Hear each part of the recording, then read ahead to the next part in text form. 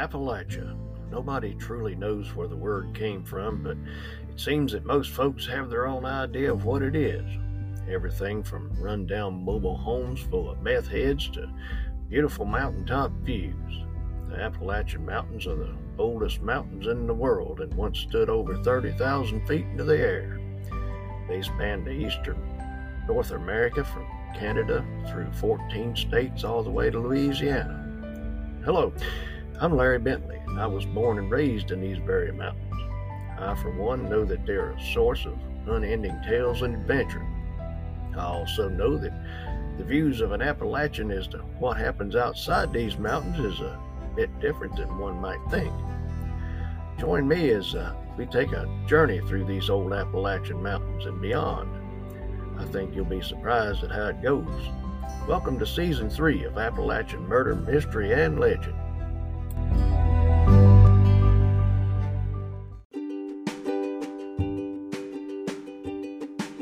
Howdy, my good friends. Hope you're doing well today. Thank you so much for stopping by. There was 1,000 different ways to die back during the Victorian Age, which is considered to be the era of Victoria's reign. Now, not that there ain't 1,000 different ways to die today, but back then, people were dropping like flies from virtually all of them. Most of the time, when the poor old wore-out coroner showed up, he didn't know what in the world he was going to find next. It's thought by many experts nowadays that during that time it was pretty likely that arsenic was used to poison people at near epidemic proportions, being that for most of that period it couldn't be detected at autopsy. In fact, it was referred to on the sly as divorce powder because it sure enough got you a separation from your significant other, even though it was done the hard way. Towards the end of the Victorian era, the test was finally developed that could detect arsenic, and that led to the development of a couple of other things. One was the electric chair for when the arsenic was detected, and morphine. Morphine had been developed years earlier to be used for pain and cough relief, but for some reason, about the same time that arsenic could be detected, the popularity of morphine took off like a shot, and it was readily available. Isn't that a coincidence? It just so happened that coroners didn't have the toxicology testing to be able, or at the time back then anyway, to be able to detect morphine at lethal levels. And heck, they could barely tell the victim even had been exposed to it at all. So I guess that explains a few things about morphine, don't it? So back in the 1890s, both the electric chair and morphine were used to take lives, but I found this case where you just won't believe what happens. Let me tell you all about it. Sit on back there and take your shoes off and set a spell.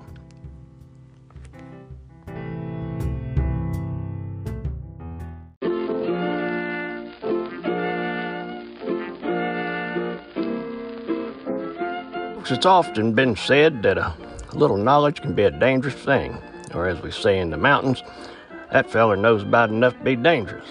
Either way you look at it, what's meant by that is that somebody learned the basics about something and has yet to learn the full implications of what they actually know. An up-and-coming medical student named Carlisle Harris thought that he was pretty clever because that's all he'd ever heard from his family growing up. Obviously, he wasn't raised by a drill sergeant, or he wouldn't have that problem, would he? He was born to respectable upper-class parents in Glens Falls, New York in September of 1868, which is smack in the Appalachian Mountains by the way of New York. He was a medical student by training and a libertine because that's what he wanted to be. A libertine was a word that of that time used to describe a man that doesn't care for anything God had to say. He knew better, and he treated women like his personal playthings without any feelings toward them or remorse for anything that he did to any of them. Pretty much a cad. In fact, Carlisle Harris, from what I've found, would be considered a sexual predator today and would have ended up in Attica prison for a long time, well before he got any further today than he got back then. Sounds like he pretty much thought of himself as a Romeo.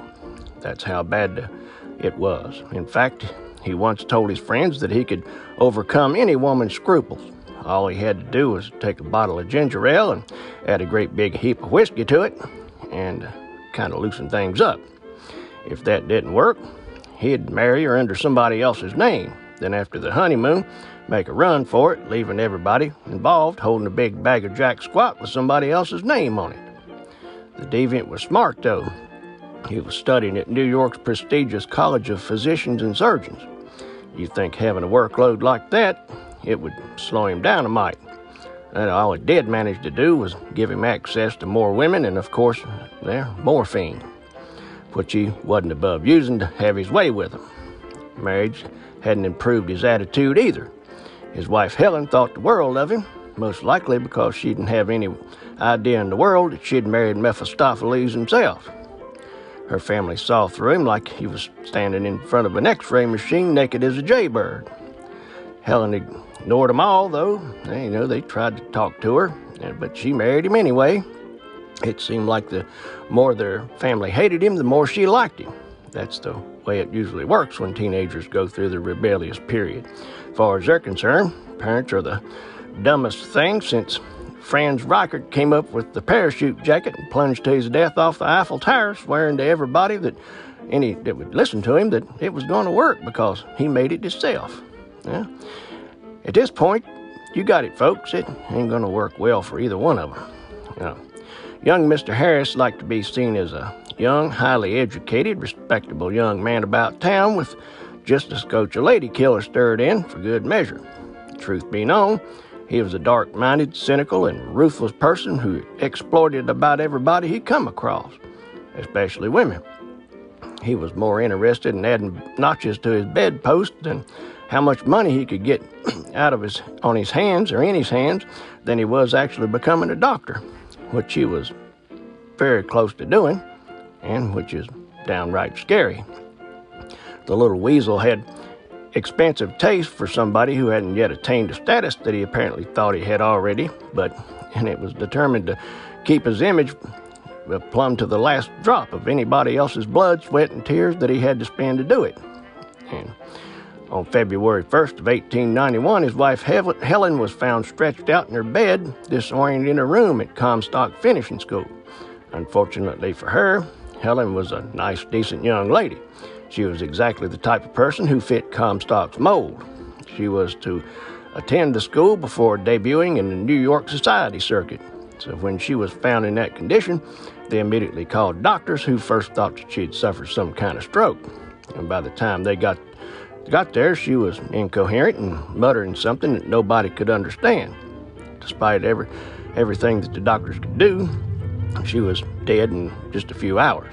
Certainly a sudden stroke or aneurysm was tragic for anybody who hadn't got past her 19th birthday, but at the time it wasn't all that uncommon and was, the doctor's initial diagnosis. And, of course, it was a completely unsuspicious way to die at the time. Back then, at the rate folks were dropping over, there wasn't much time for second-guessing a doctor's diagnosis either. But in this case, it didn't take them long to throw that diagnosis on the trash heap. By then, there were 3 doctors in the room, and they decided to give Helen's body a good examination before they signed off on the death certificate. That's when they noticed something odd for a stroke victim. When they looked into her eyes, what they saw was staring them right back in the face. Normally, and I've seen it firsthand, a stroke victim's pupils would be dilated and in most cases uneven. Helen's pupils were pinpointed, which was typical of something they'd all seen before, and it wasn't a stroke. It was morphine poisoning. The first thing they were going to have to do was try to confirm that she had actually died of morphine overdose. Today's toxicologists could knock that out in a few hours. Back in 1891, toxicology wasn't near good enough to do that yet. Even proving the presence of morphine in a murder victim's body was very hard, if not impossible to do. And guess who knew that? That's right, Carlisle Harris. He, being a medical student and all, probably picked morphine for just that reason. He apparently thought that he was smart enough to come up with the perfect murder. He wasn't smart enough to understand, though, that the perfect murder actually goes unseen, unnoticed, and unsolved, and if it looked like an accident, suicide, or some kind of illness, nobody would even investigate it. Apparently, something happened somewhere along the line to cause her to take too much morphine. Why in the world would somebody poison a 19-year-old married finishing school student of all people? Well, that was the good question on the line there at the time. Carlisle had met 18-year-old Helen Potts at Ocean Grove in 1889, and they were instantly attracted to each other. Of course, he being the walking train wreck that he was, thoroughly enjoyed the company of respectable, well-mannered young women. And that's exactly what Helen was. She was head over heels about who she thought was a decent, respectable young med student. As we said before, he was about anything that you could think of but decent and respectable. It wasn't long before the snake in the grass proposed marriage to her. Helen was over the moon about becoming Mrs. Harris, but her parents, well, they were just a mite skeptical as to how a med student was going to support their daughter. So they wouldn't give it their blessings. Carlisle and Helen were both disappointed because even though they didn't really need the parents' permission, it certainly presented a problem. The problem being that Helen was from an upper crust of the upper-class family who controlled their image right down to how to hold your mouth in public. Running off and getting married was something they thought about, but not that Carlisle gave a rip. That would actually embarrass their parents and to no end, so they nixed the idea of running off, at least that part of it, and opted for a secret wedding, which was pretty much right up Carlisle's alley because he now had marriage rights to a wealthy family's daughter and all the other advantages that come with marriage as well, and he just had to enjoy them in secret, which actually fit his lifestyle to a T.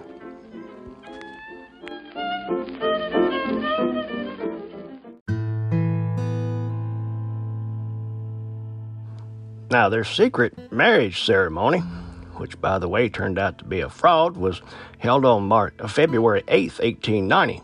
The reason it was a fraud was that Helen used a fake name. Helen Potts became Helen Nielsen, and Carlisle Harris became Charles Harris for the blessed occasion. Now, Helen Nielsen and Charles Harris had practiced just how exactly they was going to pull it off, and it was a resounding success, at least for a little while. In August of 1890, long about the time William Kemmler was inaugurating Auburn Prison's electric chair as the first man to die in one, Helen's mother found out about the whole thing. Helen got sick from an infection that she got from an operation. Now, back then, it was called septic poisoning. Come to find out, she'd went through a series of secret operations performed by none other than the sick, twisted little Carlisle Harris. Sounds to me a lot like he was using Helen as a guinea pig, don't it? But due to the type of pain she was having, it was thought that the operations were illegal abortions. Carlisle, who wasn't any more qualified to do surgery than I am, still thought that he was a gifted surgeon. When her constant pain and suffering got to be so bad that she thought she might not make it, she told her uncle about the whole marriage thing. Of course, he went straight to her mother and spilled his guts. It didn't take long for that to run through the Potts and Harris families and then all across the entire countryside. Despite all of that, or heck, maybe because of it, they still weren't actually living together. Carlisle had his own house, but he was the one that talked Helen's mother into sending her to Comstock finishing school to start with. And just like the upper crust of our society used to do, in order to keep things within the proper scope as they saw it, the couple needed to be properly introduced to the New York society circuit, and their wackadoodle marriage status had to be somehow smoothed over. That plan went out the window when Helen died. Less than a year after their wedding, the bride was dead and her husband was being looked at real hard for her murder. Helen's mother was walking the floors with more worry over explaining it than actually putting Carlisle away for it. Of course, he used that to his advantage too, by being able to stave off the investigation a little bit. Carlisle, being the smartest guy in any room anywhere, had been pretty wily about it all, but not near wily enough. Helen had been suffering from insomnia and pain from Carlisle's practice surgeries, and she asked him to get her something to help her sleep because it was driving her crazy, and he was more than happy to oblige. The maniac gave her 6 capsules, which back then were fairly new inventions, and he'd leisurely lifted them from the teaching hospital's pharmacy. He told Helen to take one every day with a drink of water. If he was truly intent on killing her, the trap was then set. All he had to do was go be Carlisle Harris until Helen sprang it. If she died, nobody would know about what he'd been doing to her, and much less possibly doing it to get rid of a child that he had gave her. Word wouldn't get out, and they'd been married either, and soil his lady killer reputation, and he could ease right back into his life of being the monster that he was. He thought that if maybe the word of his marriage did happen to get out, it might not be all that bad. He could probably exploit that too, because women would be more sympathetic to a young widower. One thing he did know was that if Helen lived on, she was going to be a burden, and on top of that, might actually tell people what he had done to her, whether he actually meant to or she meant to tell anybody or not. That would completely destroy his reputation. Of course, back then, a young gentleman's reputation was his ticket to wealth and success.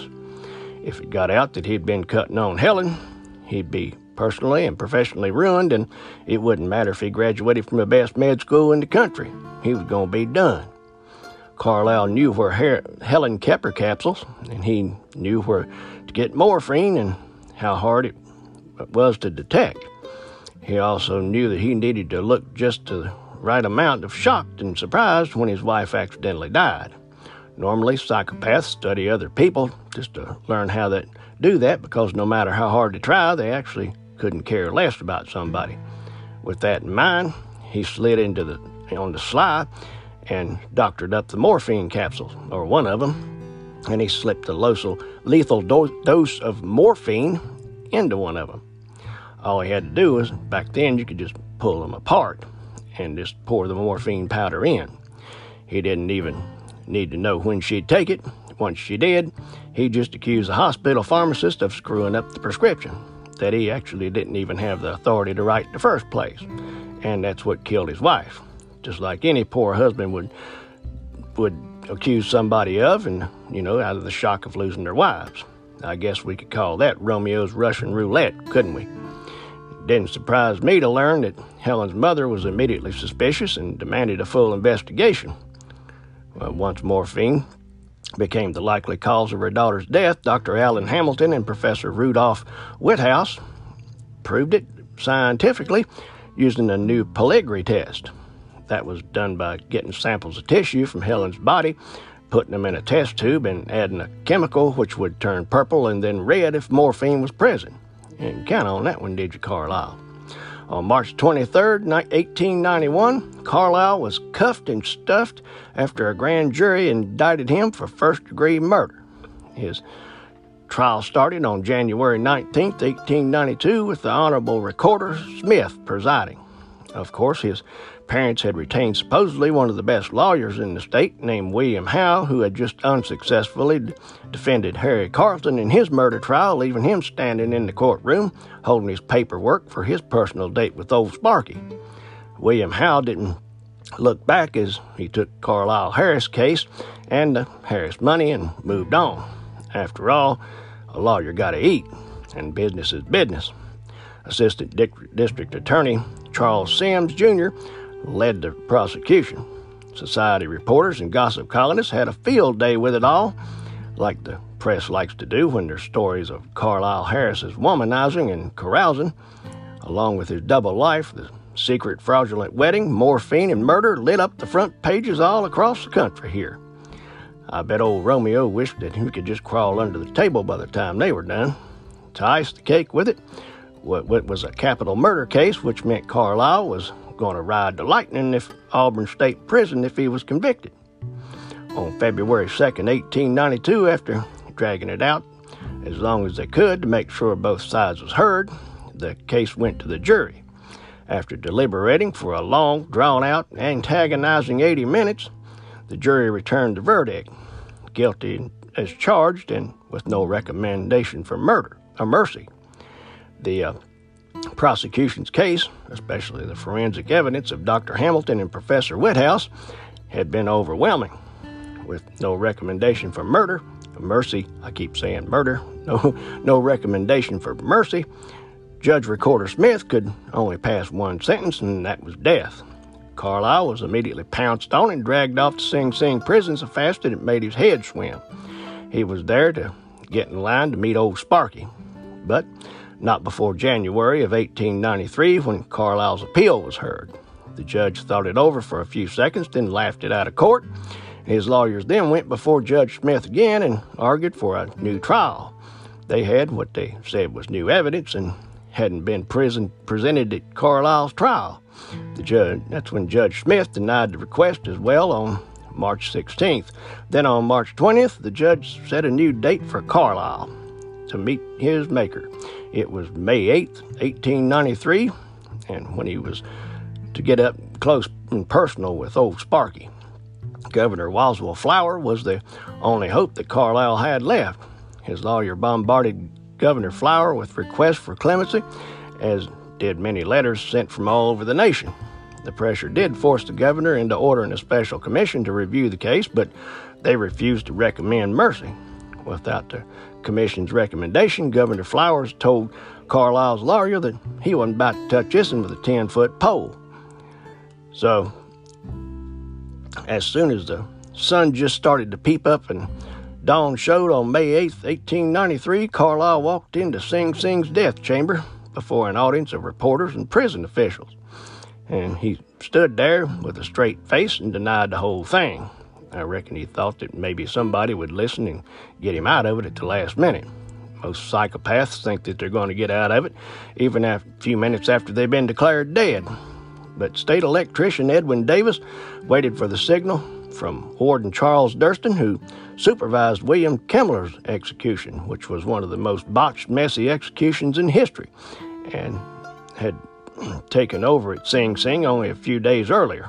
So Warden Durston, after seeing the mess made of William Kemmler's execution, lifted his trembling hand and gave the signal to Mr. Davis, the whole time wondering if it was going to be in any way better than the one that Mr. Kemmler had. So Mr. Davis reached up through the switch and fired up the dynamo, and Carlisle Harris kissed the world goodbye.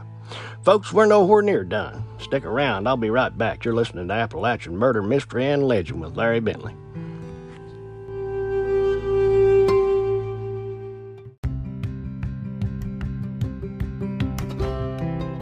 Now, you'd think that something like that would be a beacon of warning for all who would consider doing anything else like that from then on, wouldn't you? Yeah, I would too, but there's always that one person that sees the mistake made by the one who got caught and wonders how in the world they could be so dumb as to allow themselves to be found out by doing something incredibly stupid. But that's where we meet our next contestant of the day in the electrocution sweepstakes, because he directly relates to the first numbskull we talked about. Enter Dr. Robert Buchanan. Now, he wasn't a fine, upstanding young man with a monster trying to get out of him at first, at least not yet. Dr. Buchanan had actually put forth the effort to finish medical school and his training, too. Now, when Carlisle Harris went in trial for his life, the good Dr. Buchanan, who was born and raised in the Appalachian Mountains of Nova Scotia, Canada, was running a successful New York City medical practice. And because of that, he developed quite the expensive taste. And like so often happens, didn't take long before he was a rampant womanizer. Of course, he didn't care who the woman was, and in fact preferred brothels and bordellos to any impressionable young lady from the upper crust of society.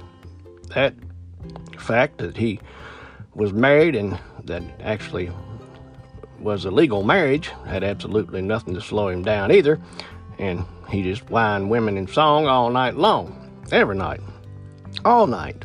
Now, we realize that you might sure enough be a doctor making a killing on a daily basis, but you can't keep spending it like it's going out of style faster than you can make it, or you're going to end up in trouble. Dr. Buchanan turned into a barroom blowhard on top of all that.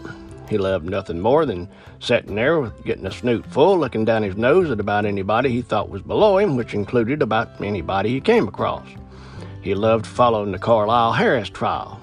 He loved sitting in his place on the bar, talking to anybody who'd listen, telling them that Carlisle Harris was a stupid amateur and a bungling fool. In his opinion, any half-competent killer, especially one with any medical training whatsoever, would have known pinpoint pupils were a cardinal sign of morphine poisoning. With that obvious warning staring him right in the face, he said that any real doctor would immediately make the right diagnosis. Any real murderer would have known how to hide something that obvious. Why, folks, if Carlisle had been as smart as Dr. Buchanan, he would have put a drop or two of atropine in Helen Potts' eyes to dilate them back out. Then he probably would have got away with it. As far as Dr. Buchanan was concerned, the sooner they killed somebody that stupid, the sooner there'd be one less wart on the ass of society dragging us all down with them. So, of course, he never failed to deliver his "I'm smarter than Carlisle Harris" speech to anybody and everybody that he could back into a corner and give it to. For somebody that smart, he sure never thought that his little barroom tirades would come back and bite him square on his ass with the ghost of his second wife, Anna. She was Anna Southern before she married Dr. Buchanan, which came shortly after he ran his first marriage into the ground over infidelity and financial destruction. Now, Anna was more his speed now, being that he was too cool for settling down with a nice, calm, faithful woman. Anna was the madam of his favorite brothel, and she was known for her foul mouth, which had an insatiable taste for hard liquor. Dr. Buchanan had met her during his nightly jaunts through the bordellos of downtown New York. Anna had grown tired of Annie, or not Anna, but the doctor had grown tired of Annie, his first wife, who, for God only knows what reason, remained faithful to him no matter what he did. Finally, in 1891, he divorced Annie and then turned right around and married Anna. He then gave her the job as his receptionist at his medical practice. For a man with expensive taste and supposedly the smartest mind in the world, he sure screwed the pooch on that one. His patients didn't take kindly to him leaving his respectable wife for a continually drunk, foul-mouthed brothel madam. They took it even worse, having to be seen talking to her when they came in for an appointment. Before long, fewer and fewer patients were showing up, and the good doctor's business was circling the drain. The wheels were coming off, and they were coming off fast. Folks, the social standards of the day back then dictated that debauchery of that kind needed to be discreet and kept strictly as a private affair. Men only, never women, could conduct any type of nefarious activities that floated their boats as long as they kept it hid. Dr. Buchanan thought that everybody passing judgment on him was just ignorant plebes, even if they were his paying customers. He eventually became downright defiant with everybody, which just made the whole thing worse. Now that his business was in a slump, the high life was destroying his finances. So with everything being dashed to bits on the rocks of life, Dr. Buchanan didn't figure he ought to slow down a mite. Instead, he started sizing up his wife's financial situation. And it looked a whole lot better than his did because she never stopped running the brothel. And folks, by that time, she was making more in a day than he was making in a week. The way he figured it, if something were to befall his wife and she woke up dead, he'd be rid of the unending air pipe of embarrassment she'd backpacked into his life like she was going camping somewhere. And it didn't hurt anything that she had about $50,000 that he could inherit for that if that happened. Folks, that's over $1.6 million in today's money. Didn't take him long to find the chance to kill two birds with one stone, so to say, in the form of his wife with morphine poisoning. So, on March 26, 1892, Anna Buchanan suddenly dropped over colder than a wet catfish. And just Helen Potts' doctors first thought that she had a stroke too. After all, Anna didn't have the pinpoint pupils that would have caused suspicion. That would need an investigation. So without the eyes being pinpointed, there wasn't anything unusual to see. And Dr. Buchanan, being a fellow physician, her doctors had declared that nothing was wrong. It was a stroke. Anna's friends weren't buying it, though. They were suspicious right off the bat. And it gets even worse when the good Dr. Buchanan stuffed his pockets full of her entire estate, then turned right around and made another incredibly stupid decision. Just 3 weeks after the death of his second wife, he came out of mourning and remarried Anna, his first wife. The former Mrs. Buchanan had become the current Mrs. Buchanan again, and the remarriage made every single one of Anna's friends madder than a hornet. Worse yet was when New York World reporter Ike White showed up because he'd heard some chatter that there just might be a little more going on here than a stroke. So he decided to take a closer look at Dr. Buchanan. It didn't take long for Mr. White to find out about Anna's shady relationship with Dr. Buchanan and how it manifested into full-blown marriage after he threw his loving, faithful wife on the compost pile like a trash. Or it didn't take him long either to find out about Dr. Buchanan's inheritance when Anna died, along with his speedy remarriage to his wife Annie. It wasn't long after that he dug up something that's even worse and more embarrassing to the doctor, and that was Dr. Buchanan's nightly trawling of the New York City sex dens. But then came the mad dog that tore the seat right out of Dr. Buchanan's pants in the form of Dr. Buchanan's nightly Carlisle Harris is an idiot speeches. After he learned about that, Mr. White demanded that Anna's body be exhumed for autopsy. Dr. Buchanan had to be sweating bullets by then and had good reason for it. When she died, he could have had her cremated, which would have destroyed any evidence of morphine poison, but back then it was cheaper to have her buried. And that's what he did, because we can't be spending any of that $1.6 million on unnecessary stuff. Besides, he had another wedding to pay for. That's when Professor Whithouse, and you remember him from the Carlisle Harris case, came riding into town like a Texas Ranger looking for Black Bart. It seemed that Dr. Buchanan hadn't been quite as swift as he thought he was. Professor Whithouse broke out the Pellegrini test and found 1/10 of a grain of morphine, and that led to probably the residue of 5 or 6 grains. 5 or 6 grains was enough to kill about anybody who hadn't built up a tolerance to opiates, and most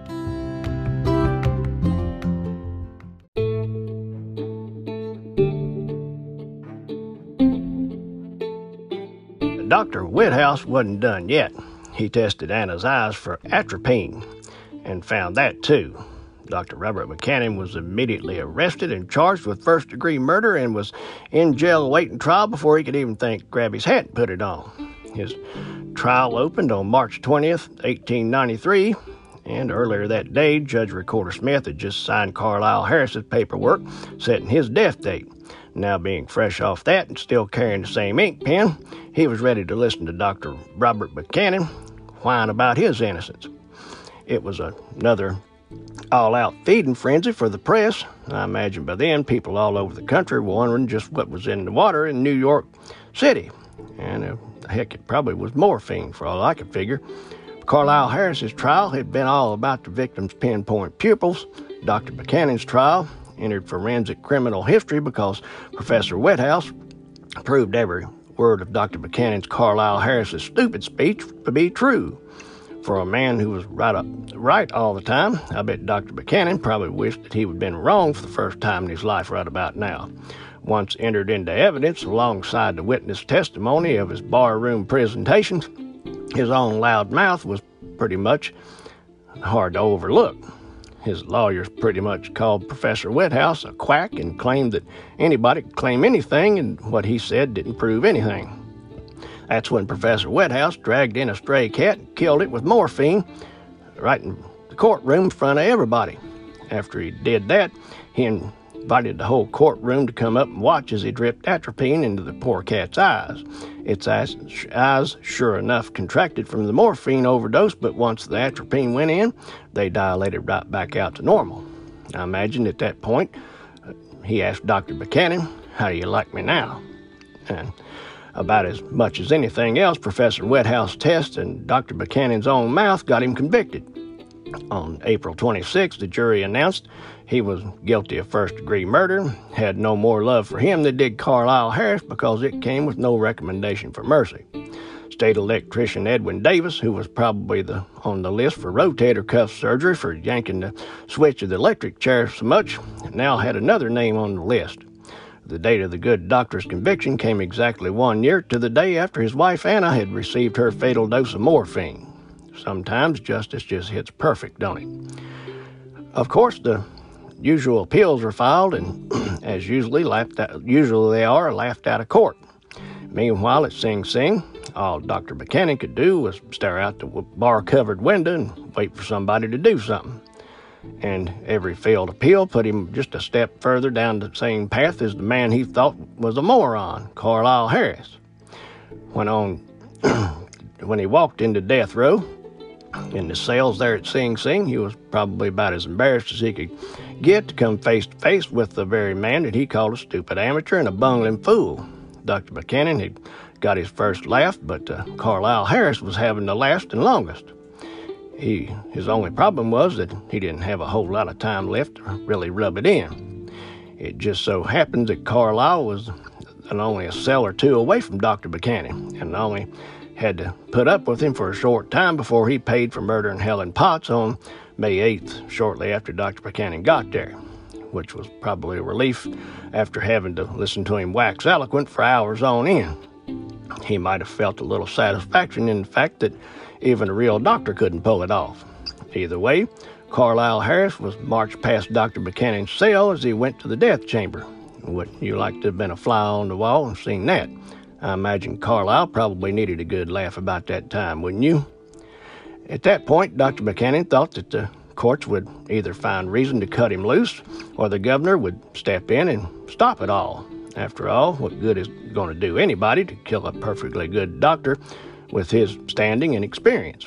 But the court found that he'd received a fair trial, and the groundbreaking evidence provided by Professor Wethouse had been more than enough to justify his conviction. Of course, his arrogant, sneering behavior at the trial didn't help him any. The great state of New York had something brand spanking new, and they intended to justify its existence by using it as much as they could. In other words, electric chairs ain't cheap. We intend to get our money's worth out of it.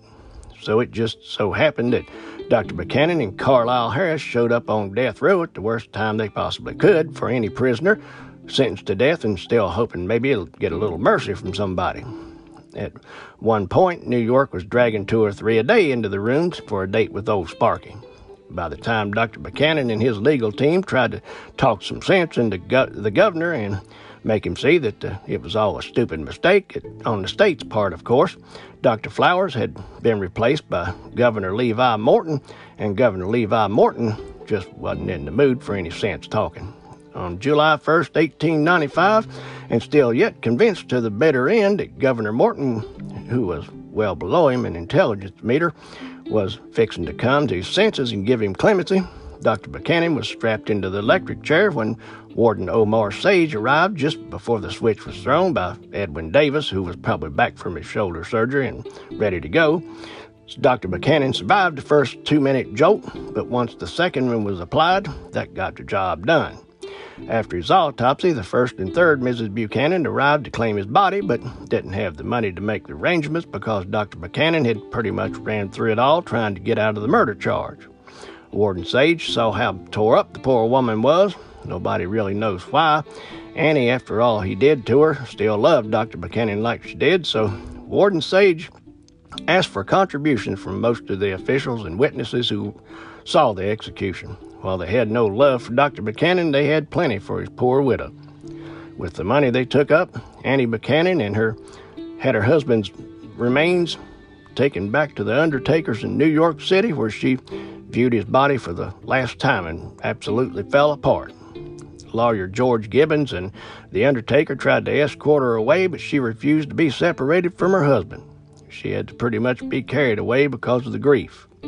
I'd say that it was about that time that the ghost Carlisle Harris was laughing as Dr. Buchanan's ghost walked into wherever they both wound up. I hope you got something out of our story today. It's another one that needed to be told. If you have, please rate and review the podcast, and don't forget to subscribe or follow us, please, on whatever you're listening on. Come on, join us over on Facebook group Appalachian Murder, Mystery, and Legend Podcast, where we talk about everything Appalachian or whatever else you want to talk about. I'll be back real soon with another Appalachian Murder, Mystery, or Legend, and I will see you then.